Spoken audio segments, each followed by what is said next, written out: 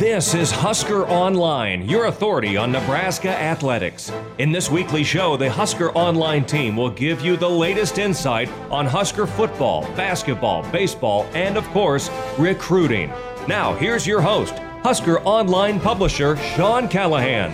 Hello and welcome again to another edition of the Husker Online Show. Sean Callahan, Robin Washett, Nate Klaus, as it's Wednesday here and a little over a week from when the Big Ten made their announcement to cancel the 2020 fall sports season and presumably move things to the spring. And here as we sit here, guys, it's 10:30 on Wednesday morning. There's still a lot of smoke out there that teams like Ohio State, particularly leading the charge with Penn State, Nebraska, Michigan, Iowa, particularly those five. I mean, they're not backing down quite yet, and there's groups of parents of players that are going to go out and protest on Friday outside the Big Ten offices. What I find interesting in all this is the Big Ten has provided no transparency. You'd think if they would want to end this and kind of give their exact findings, their exact reasonings, the transparency of such a big process that's going to affect thousands of people and have $1 billion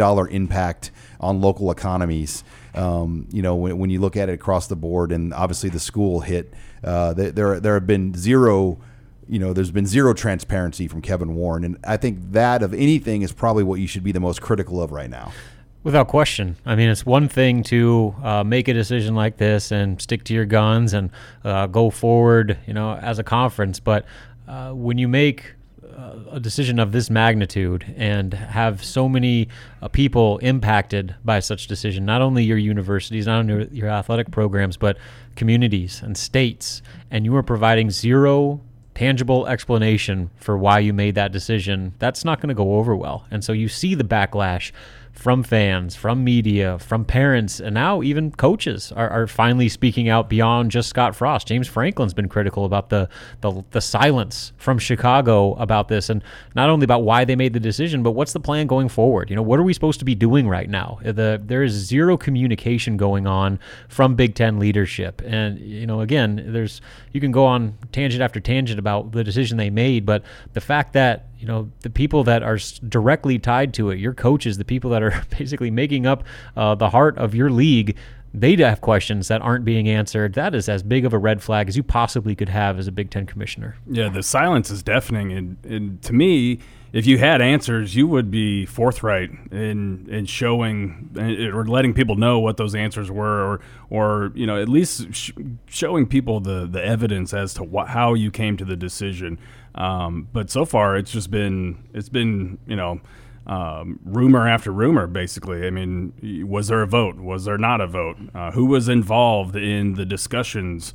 Who wasn't involved in the discussions? I mean, it's all kind of hearsay right now. And it's been, well over a week since we've heard anything from Kevin Warren. And even when he did speak, he didn't say anything anyway. So it's really frustrating. You're listening here to the Husker Online Show. Sean Callahan, Robin Washett, Nate Klaus, and I don't know what it's going to do with these parents going out to the Big Ten, and the Nebraska may or may not have players out there. I do know the group of Husker players are getting an attorney to kind of represent the group and speak for the group here going on forward. But I just think people want answers. They want transparency, and we're going to talk about this more, but just all the dominoes that this is going to lead to with eligibility and other things down the road, and I want to talk about that in our next segment.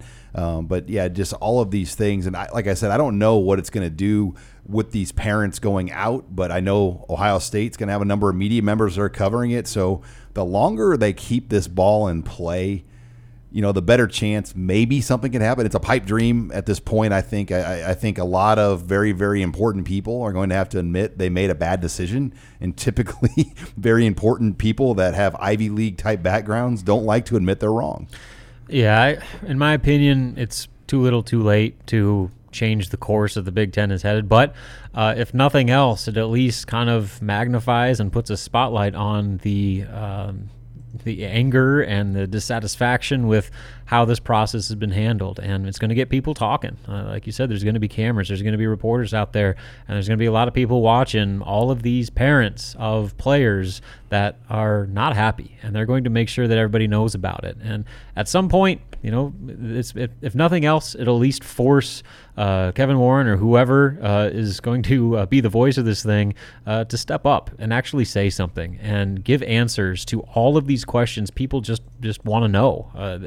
Like I said, if you're going to do this, you got to be able to back it up and explain why. And it's crazy to think that like the Pac-12 can be looked to as like a beacon of stability with what Larry Scott's doing. I mean, they're usually a dumpster fire, but compared to what the Big Ten's doing, they're handling it as well as you could hope. I mean, they're providing medical evidence. Like, here is our medical report that we based this decision on. And there's no pushback in the league about it. Exactly. I mean, it's like this is why we made the decision. Like, you may not like it, but this is why. Whereas the Big Ten says, we made this decision, deal with it.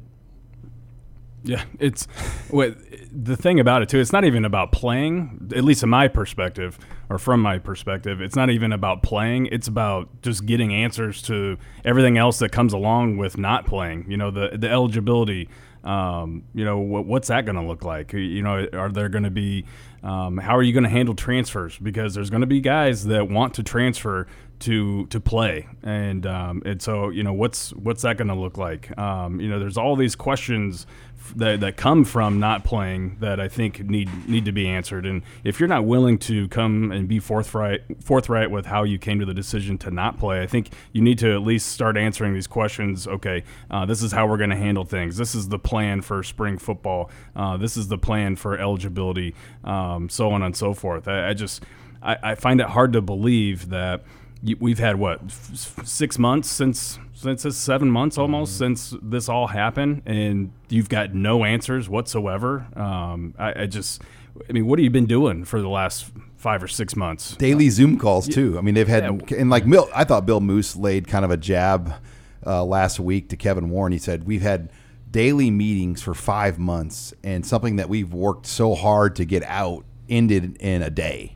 And I think that's where, say what you want, politics got involved somehow in this thing. And it's unfortunate because football and sports are supposed to be pure, and it shouldn't, that was what always made sports great, where politics didn't get involved. But somehow, some way, this got political, and it's unfortunate.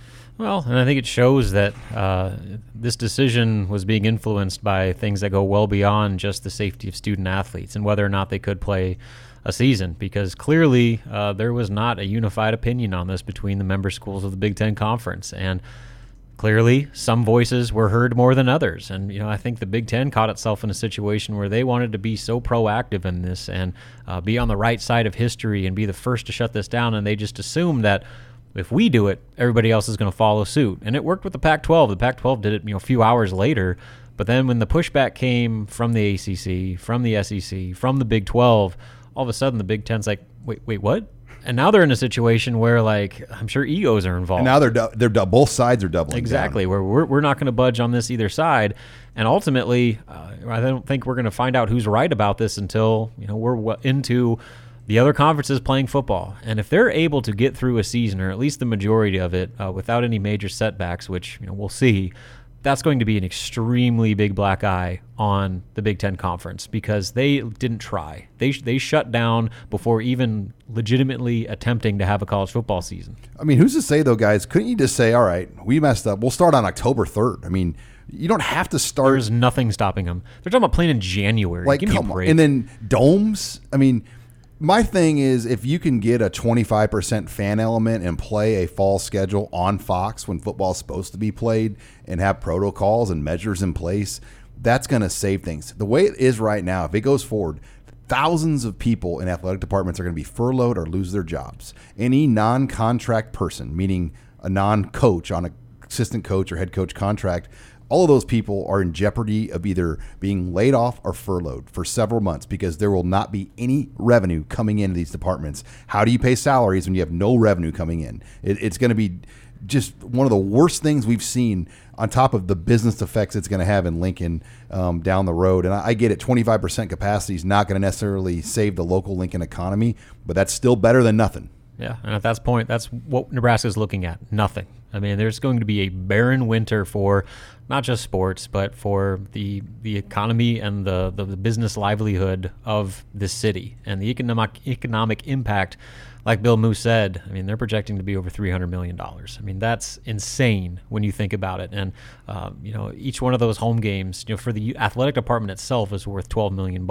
So, I mean, every game that you take away, it's just devastating how costly that could be. And so even if you're able to throw together a semblance of a season, that's better, like you said, Sean, better than nothing, and at least giving some sort of a safety net for businesses, for the university, and for the city as a whole. Yeah, you talked about having a black eye for this year. To me, it goes far beyond this year, because if you do somehow find a way to play spring football, you're going to have to modify your fall schedule the following year, next year, and so.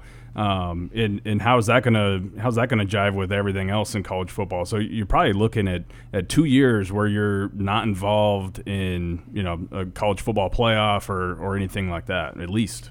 All right, guys. When we come back, I want to talk about the fallout even more. How this could really affect recruiting for the Big Ten and the Pac-12 in the months to come. That's next. You're listening here to the Husker Online Show. You're listening to HuskerOnline.com, your authority on Nebraska athletics. And we're back here on the Husker Online Show. Sean Callahan, Robin Washett, Nate Klaus. Guys, I wanted to just bring this thought up to you and get your take on this. We talk about potentially the Big Ten playing maybe in the spring, and they're not playing right now for medical safety reasons, which we still don't know what those medical safety reasons are. Well, let's say that involves a vaccine for the COVID-19. And let's say there is no vaccine that's available by January, February, which there very well may not be. If you're recruiting, and Nate, I want to get your take on this first. If you're a school that's recruiting against a Big Ten guy, wouldn't you say, like, look, guys, I mean, go to Michigan, go to Nebraska, go to Ohio State, but who's to even say that those guys are going to play football again next year? These guys are the only league that's pulled out along with the Pac-12 for medical safety reasons. We've proven you can play and do it safe. They may not even play again, and that could easily be used against these teams going forward. Yeah, absolutely they are, and especially like teams in the SEC and ACC, for example, that are down in those hotbed recruiting areas where Big Ten schools poach. Most of them have to go down into those areas.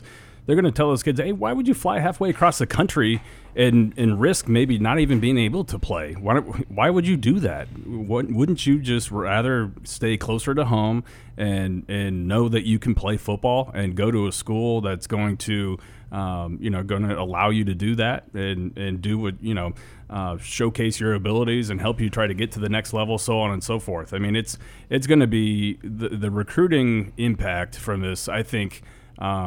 You're not going to be able to really tell a whole lot immediately right now, but I think in the long term it could be pretty drastic. And I mean, from a recruiting standpoint, I think one thing that I've thought about is if you're a coach, you might almost kind of have to hope that everything gets shut down. Mm-hmm. That if you're not playing and you're fighting against all this negative recruiting, you're probably sitting there hoping that the SEC and ACC, Big 12 pull out eventually, end up getting shut down, and that there's no football because the playing field is definitely not level, and it's certainly not in your advantage. Each day that goes by, it's not level. Yeah, yeah, and that's the whole flip side of that too. Is what if those other leagues do pull it off? I think the consequences would be monumental for Big Ten, changing Pac-12. forever. Yeah, to where you were literally unable to compete. They are providing the opportunity to play where you cannot provide that. You cannot guarantee when you're going to play, where you're going to play, who you're going to play, whereas all these other schools, they're going forward. And, I mean, Nebraska's already at such a disadvantage when it comes especially to competing against programs from that region. If you add that to it, there's no contest. Nebraska will be crippled with how they're able to recruit the majority of the country. Yeah, if I'm Greg Sankey right now, I'm saying let's twist the knife. I mean, absolutely. We got a chance. I'm not going to use poor language here, but these guys have hung their nose up in the air, academic this, we're the Big Ten, elite level researchers, yada, yada, yada. Well, we can get this done. We can prove that you can do it right. We can do it safely. And we're going to capitalize this into a better television deal where we move ahead of the Big Ten, which right now is ahead of the SEC in the most money. And that's kind of a big deal. I mean, when you're, it's kind of like the Olympic, the country that wins the most medals. If you're the conference that has the most television revenue, it's a big deal to say that we are the Premier League. And if you're the SEC, I think you're doubling down. Like, we can prove that we can do this right and really twist the knife into the Big Ten and knock everybody back a notch. And you got to wonder just kind of what wheels are already in motion right now with some of those schools. I mean, obviously, I think everybody's kind of waiting to see what happens. And Nate, maybe you can speak more to this, but just the plans that are being in place. What if we play and the Big Ten doesn't? Not only just recruiting future prospects, but hitting the transfer market. I mean, that could. That could be just as big of an issue in the short term. Yeah, the transfer market, I think, could end up being the wild, wild west there, depending on what the NCAA and conferences like the Big Ten and the Pac-12 allow current players on campuses to do. But yeah, to me, you wouldn't even be talking about the SEC moving ahead of the Big Ten. I think you'd see them catapult ahead. I mean, I think it would be a drastic change in the college football landscape, to where you're kind of used to seeing the Big Ten be at the very top, and now all of a sudden, depending on how this all goes, I think they'd be lucky to be kind of middle tier. Well, and how are fans going to react? I mean, if this plays out all the way, and how disappointed are you going to be as a fan of Michigan, a fan of Nebraska, a fan of Penn State?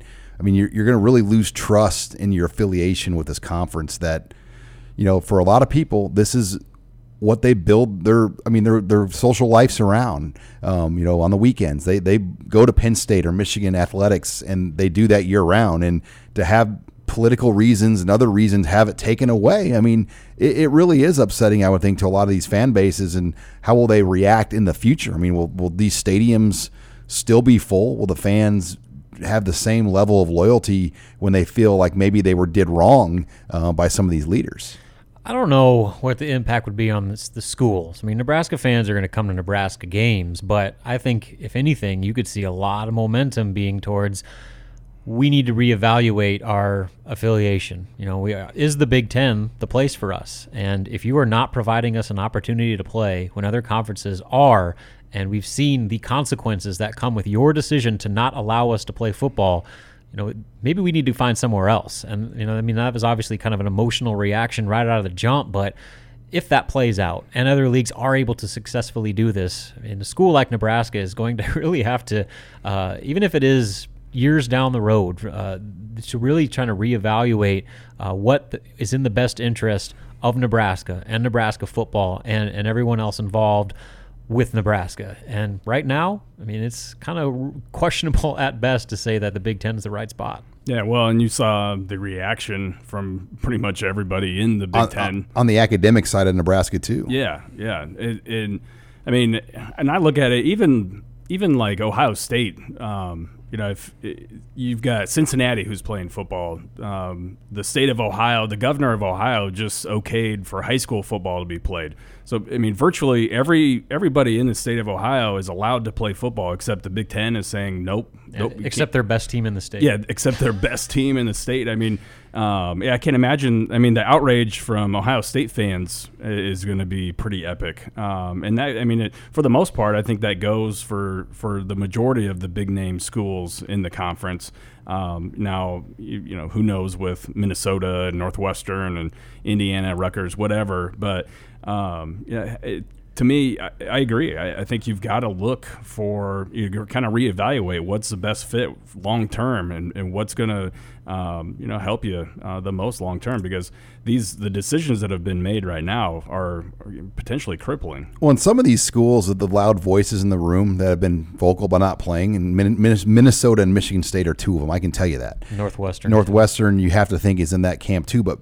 Yeah, I think Michigan State, they know they're going to be bad. Yeah. So why do they want to go? I think Jeff Brom, I think Jeff Brom knows now without Rondell Moore, their team, a new defensive coordinator and Bob Diaco, who didn't get a spring. Yep. He knows they're not going to be good. And I feel like some of these guys, they don't make as much money, and it doesn't affect them in their places as much as Nebraska or Ohio State, where they're like, you know what, the spring will be just fine. We'll be better in the spring. Well, that's what bothers me as much as anything is like the reaction to Nebraska's plea to play football.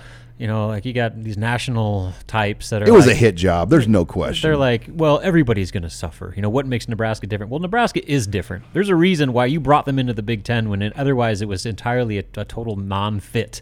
It's because of their football program. You know, you brought Nebraska to the Big Ten for football because Nebraska football is different than most any other place in the country. And now to sit there and criticize them for wanting to play football and doing everything they possibly can to play football, it's so hypocritical from everyone in the league. I mean, you have to think that was an organized hit job. I mean, Desmond Howard is personal friends with the leadership of Michigan. Michael Wilbon's on the board of trustees for Northwestern. Yeah. And just the way that came out, Jalen Rose also took shots at Nebraska too. And, you know, he's tight with leadership at Michigan. So you have to wonder if they were spewing the venom of what they were told from leadership within their conference. Well, and they haven't backtracked any of those statements either. Even after Ryan Day and Ohio State and all these other schools, even Harbaugh says they want to play. I mean, those guys haven't taken back anything they've said. Well, the most critical voices are ESPN voices. Yeah. It's not a coincidence. Everybody you just listed is ESPN. Dick Vitale is doing the same thing. Booger McFarland is doing the same thing. Basically, all of these ESPN personalities are spewing this narrative that Nebraska is this whiny little baby in the corner crying because it didn't get a candy bar. Like, give me a break. Like, other outlets aren't doing it. You know, I mean, other outlets are supporting Nebraska and saying you need to look at this differently because Nebraska has a different viewpoint than Northwestern or Purdue or any of those other schools. All right, when we come back, we'll continue this discussion. You're listening here to the Husker Online Show. This is HuskerOnline.com, your authority on Nebraska athletics. And we're back here on the Husker Online Show. Sean Callahan, Robin Washett, Nate Klaus, trying to play psychiatrist here for all of our listeners as we're all in the same spot. We're disappointed, at least at this point on Wednesday, there's going to be no Big Ten football. And the consolation prize, we thought it was 20 hours a week. I think now it's going to be a 12-hour-a-week schedule with light practices, film time, and lifting sessions. Woohoo! How about that, guys? Yeah, that'd be great. Hey. You're going to be watching SEC and Big 12 games on Saturday and ACC games, and you guys can practice in the stadium, and but with no pads on, just helmets only, I think, at that point. So just the whole thought process of how that's safe, but playing games is not safe. Someone needs to explain that to me. Yeah, well, clearly no one will explain it to you because we've been asking for months for any sort of explanation. It's also, I mean, that move kind of shuts down any hope of, so they do cancel fall football. Will Nebraska be able to, like, put on some spring games or something like that? Nope, can't do that because you can't even put on pads. So, I mean, really, the way it stands right now is going to lead to a very long, cold, dark fall and winter till they finally do actually try to play football. Yeah, it's I mean, again, it's just no answers to anything. And if there is football, I mean, it's going to be just infuriating for all the players that have put in so much time and effort to get to this point to try and play. For all the coaches, you know, I can't imagine what they've gone through too. I mean, they were, you know, they've been breaking down Purdue stuff, you know, for the home opener and doing it like advanced scouting. Then now Rutgers. Yeah, and then Rutgers, and then now nothing, and not even knowing, you know, not even having any answers for your players and for their parents or anything. Meanwhile, Kevin Warren's kid is going to be playing in the SEC. It's going to be a sight to behold. And what will be interesting, and Jeff Padrikas from the Milwaukee Journal Sentinel, who originally was the guy that reported the spring thing, and he was about 2 days too early. But I mean, he obviously had good information on where it was heading, but it didn't come out till Tuesday that was going to be the plan. He's reported now this week that they're going to look at possibly a January start to this season, which to me, like, what's wrong with September 26th at that point? And then they're going to play games in domes, maybe in Indianapolis, Minneapolis, Detroit, maybe St. Louis, maybe Syracuse. Once again, what's wrong with September 26th with stadiums outdoors and 25% capacity? I just don't understand how things are going to be that much better in January than they are right now, when the numbers, by the way, are as low as they've been. Like, yeah. Florida had their lowest numbers this week since the beginning of June.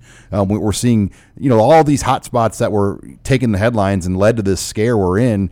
they've all gone back down again. And so it's interesting that we're going to be better off in January now all of a sudden. Well, and I guess, you could make the argument, look at what's happening around the country with students coming back and, the big spikes going around campuses. Well, wasn't that like the whole idea behind the flexibility that Kevin Warren was praising with that schedule release that he did 4 days before canceling the season, that you could adjust if things like that happened? I mean, starting September 26 or whatever, starting in October, that was still very much on the table to where you could let those things play out, get a better handle on the unknowns of what would happen during the start of the fall semester and being able to adjust accordingly. Like, that was the whole premise of that schedule that they put out, was you had upwards of a month of makeup time built in for teams to be able to move games around as needed. And now you're scrambling to try to play a makeshift schedule beginning in January, where you're right in the middle of all the sick seasons and all that stuff. So let alone COVID, now you're going to peak flu season, all that stuff. It makes zero sense. And I mean, I just don't understand why this is the best course of action, why this is a safe course of action compared to what was already in place before you decided to shut things down for the fall. Yeah, to me, it's not. I mean, there's this playing spring football. I just fail to see how that's a viable option right now.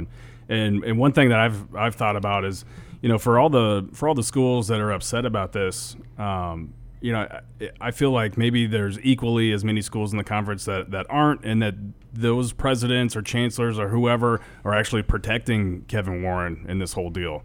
And maybe those are the schools that outside of the sports realm that carry a lot of influence within the conference or something, and they're protecting him some sort of way. I don't know.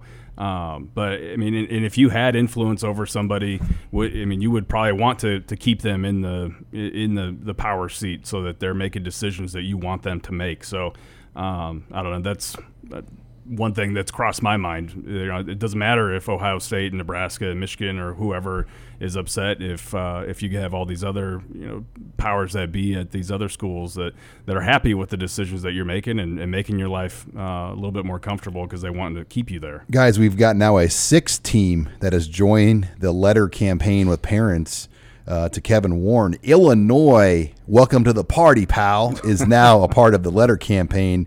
And it's interesting, you got Nebraska, Iowa, Penn State, Ohio State, and Michigan, and now Illinois. So we're at an 8-6 here. And, Wisconsin has had players that have been vocal about the decision and disappointed in the decision itself. I mean, we're very close to about a 7-7 deal on this decision with teams that do and do not want to play, where I think we are maybe a Wisconsin away from stepping up to making this very interesting. Michigan too. I mean, obviously they have. Well, Michigan's involved. Michigan has sent a letter to. You're right. So yeah, you're right. So Wisconsin, I think, is probably the next big player in that.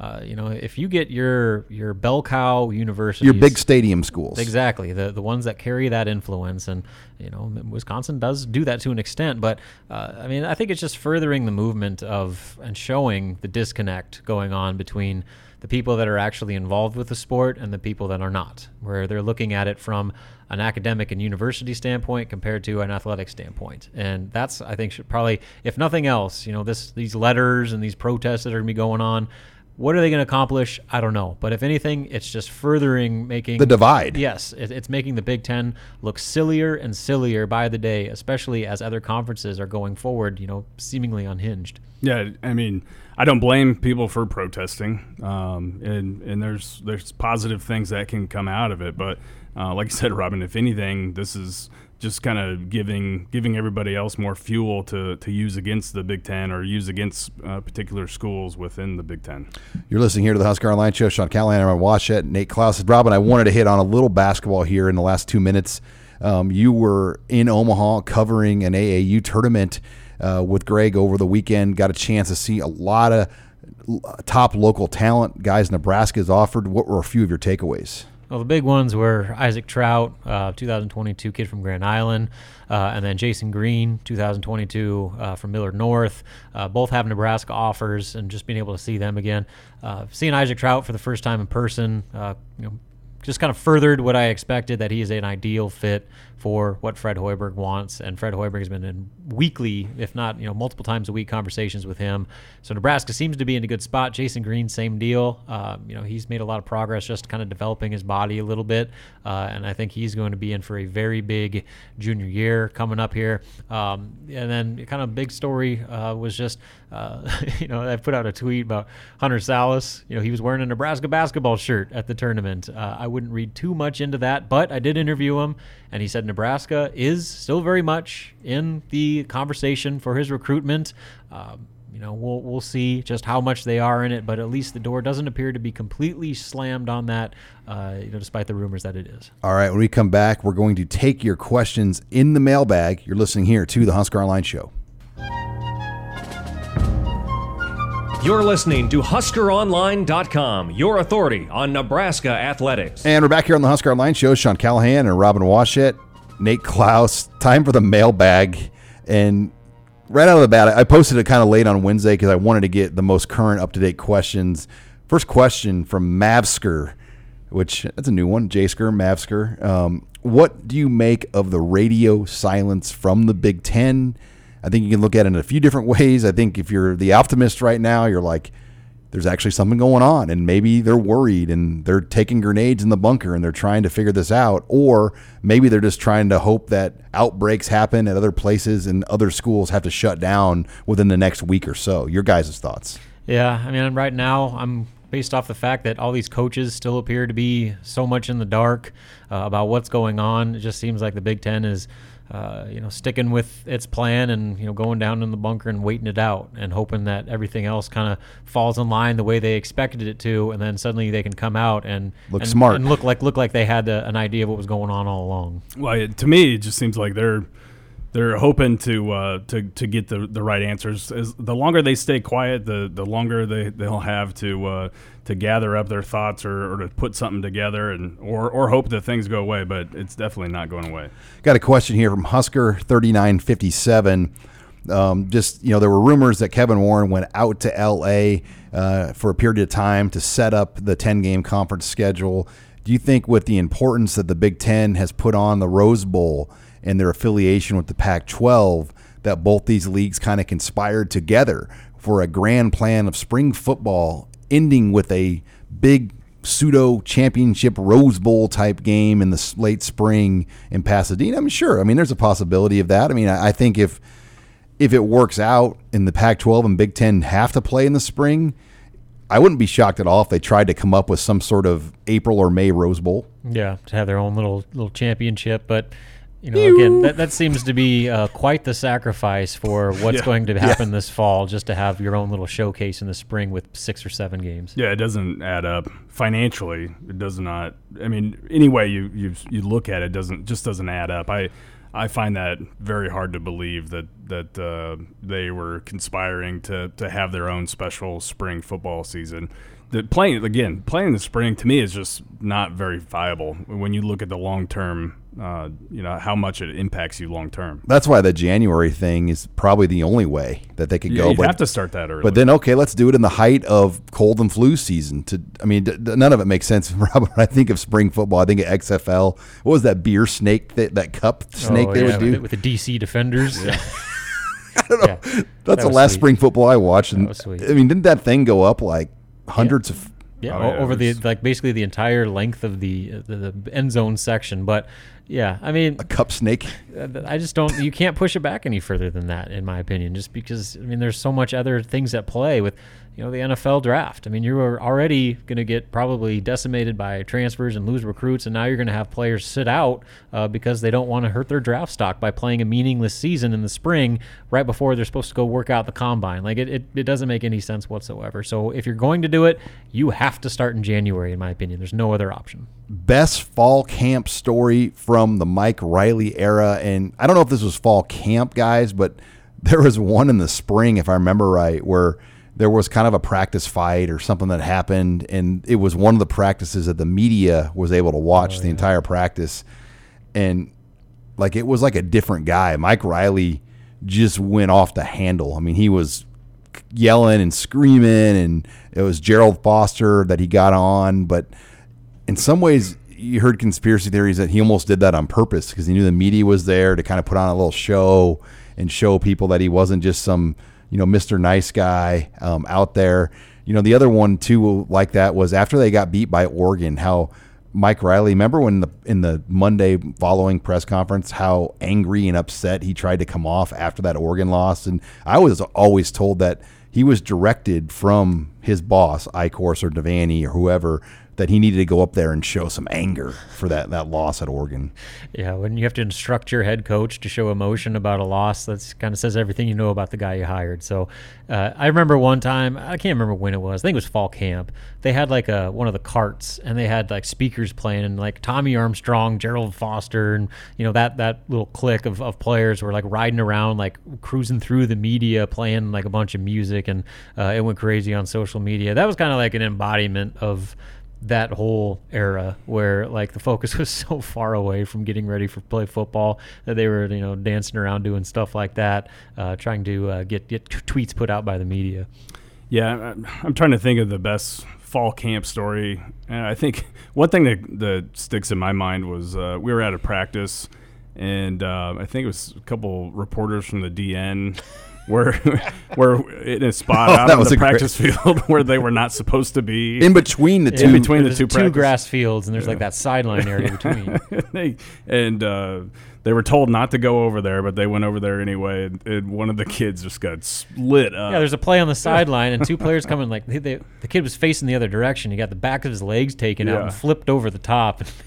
Oh man, that was. I remember just watching that happen. It was like a train wreck. Like you knew something bad was going to happen, but you couldn't turn away. And man, I don't know who it was, but he regretted being right over there. Best practice fight story you've ever heard? Well, I've seen it, and it was Adam Carricker versus Richie Incognito, and that was back in 2004. And that was the moment that led to Richie being suspended, where he flipped the desk over in Bill Callahan's office. But it was just an epic. It was like the guys had their fists out and their helmets were off, and it was like two gladiators fighting in the ring. And then Callahan was so mad that he stopped practice and ended the practice. Everybody left the field at that moment, and then Richie was done. That was the end of Richie Incognito. Man. Yeah, I'm sure you could probably have like 6 or 7 Richie stories about that. But one that jumps out immediately was when Alex Lewis was just getting torn up by Randy Gregory in practice. Like, he could not block Randy Gregory for whatever was going on that day, and his temper just exploded to where, like, I don't think they actually got in like a full-fledged fight, but he was so livid that, like, he took off his helmet, he threw his helmet, he was just swearing and cussing, and like Barney Cotton had to take him into the trainer room and like basically get him away from everybody and talk him off the ledge a little bit. That kind of was a glimpse of things to come with that guy. Well, Barney got heated too. Barney was in the mix there too. Man, I've seen quite a few. Those are two really good ones. I know there was one between LaKeven Smith and Richie too. That was pretty epic. I mean, Richie was it was kind of a common denominator in a lot of the really, really big fights that I can remember. Let's see. We got a question on Yacht Club. We're not going to answer that one. Yacht, Sir Yacht. Will NU's game at Ireland, will that happen? What are your thoughts on the Ireland game? And man, first of all, if you're a fan that's going to fork out like $5,000 or $6,000 a person to go on this trip, aren't you? I think there's a lot of people that are nervous to book those types of trips until we really know where this world's at, and that's a year from now when we'll be on that trip, or potentially. I'm not too optimistic that game's going to happen next August now. They can't even play a regional schedule, let alone play games internationally. So until they actually show some sort of ability to have some normalcy, I'm not counting on it. It just seems like that is such an unnecessary risk in the grand scheme of things, that as disappointed and upset that I'm going to be that we're not going to be able to go to Ireland, I think that first and foremost priority needs to be put on actually playing games in Lincoln, Nebraska before you're going out to Dublin. Well, and first of all, you have to know if there isn't going to be football this fall, you have to know what the spring is going to look like. What's that spring schedule look like? Because if that season, the spring season, if there is one, does go long, I mean, there's no way that you're going to be turning right back around and flying out to Ireland, in my opinion. All right, well, that wraps it up for the mailbag. We're going to talk some recruiting. The Huskers lost a commit. They gained a commit. And then just some of the eligibility recruiting obstacles that could come with not playing this fall. We'll get Nate's thoughts on all that next. You're listening here to the Husker Online Show.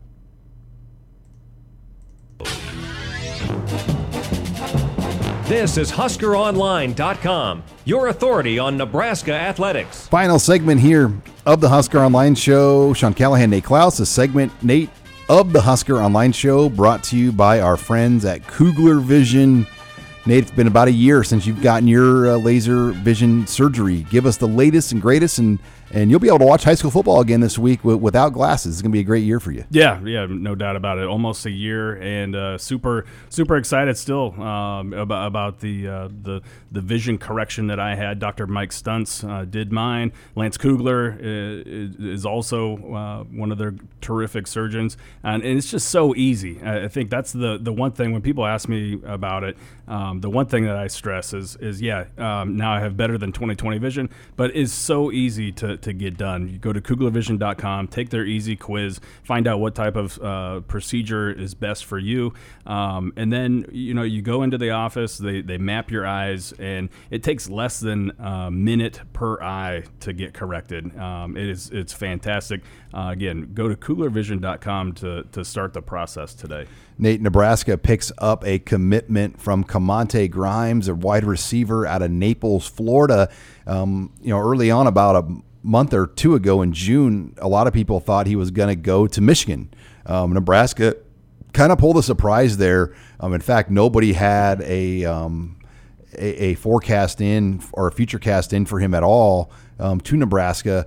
How surprised were you by this commit? I was a little bit surprised. Even though he put out his top 5 in late July, and Nebraska was in the mix, and I knew that there was some interest there. But honestly, after Nebraska got commitments from Hardy, and then you've got a commitment from Neville, two big-bodied wide receivers. I wasn't sure if Camonte Grimes was still going to be in the mix there. I thought they might be looking for a different type of receiver, but lo and behold, he goes ahead and picks Nebraska. Even came to a decision a little bit quicker than what he had originally planned on doing so. But at the end of the day, it came down to his relationship with Scott Frost and Matt Lubick that really swayed him, and how they plan on using him, which is interesting because they see him as kind of a jack of all trades on the offensive side of the football. Now, he does everything for his high school team. He's quarterback, wide receiver, running back, safety, kick returner. It does a little bit of everything. But offensively, Nebraska thinks he can be a big-bodied outside receiver. They think he can play the slot, and they also think that he's going to be someone that can line up in the backfield and give him some carries too. So he essentially is kind of coming in as that Duck R type of guy, even though he doesn't necessarily fit the traditional mold that they've recruited at that position. Nate, now Nebraska loses a commitment, and this one kind of flew under the radar how it all went down, but Will Schweitzer decommits from Nebraska, then about an hour later commits to Notre Dame, then he went on campus and took a visit there on his own, it appeared. That obviously had to be brewing for quite a while with Will Schweitzer and flipping from Nebraska to Notre Dame. Yeah, and that one kind of came out of left field, or definitely came out of left field, and and it hurts because Will Schweitzer was the outside linebacker and that's exactly what Nebraska was looking for at that position in terms of athleticism and body type and everything. But there was a deal where Notre Dame was his dream school, and he had made the commitment to Nebraska, and he was torn between what to do. Decided to go ahead and pay to take a visit out there on his own dime, even though he couldn't meet with the staff or really take a tour of the football facilities or anything like that. And I think after that visit, he was like, well, I got to follow my heart here. And he went ahead and pulled the switcheroo. From everything I know, he handled it about as well as you could handle it. I think he handled it with class. I know it wasn't an easy decision for him, but sometimes that's just the way recruiting goes. You're gonna lose some guys, maybe that you didn't think that you would ever lose, just because someone comes in with an offer that just so happened to be their dream school, and that's exactly what happened with Will Schweitzer.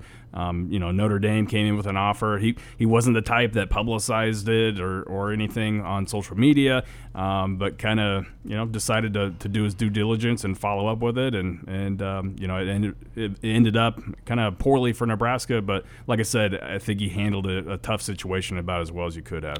You're listening here to the Husker Online Show, and Nate, it's just the reality of how recruiting is going right now. I mean, it's essentially online dating where you don't even get to see the girl. I mean, it's very difficult to establish and maintain a relationship when it's only online, when it's only virtual, when you can't really truly showcase and let somebody get to know what your school's all about in person.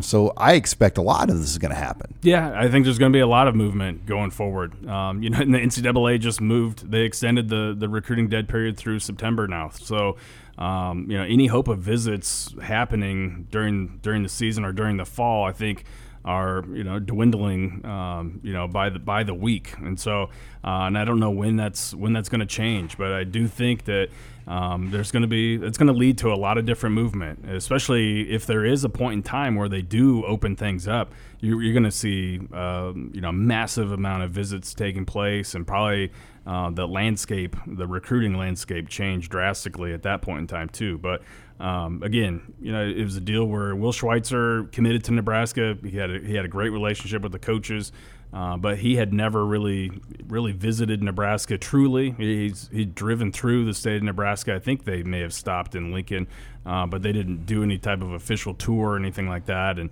and just so happened that Notre Dame was his dream school growing up, and so he ended up following his heart there. And Nate, high school football, at least in Nebraska, week 0 opens up Friday. We'll only have one game in Hastings and Lincoln North Star.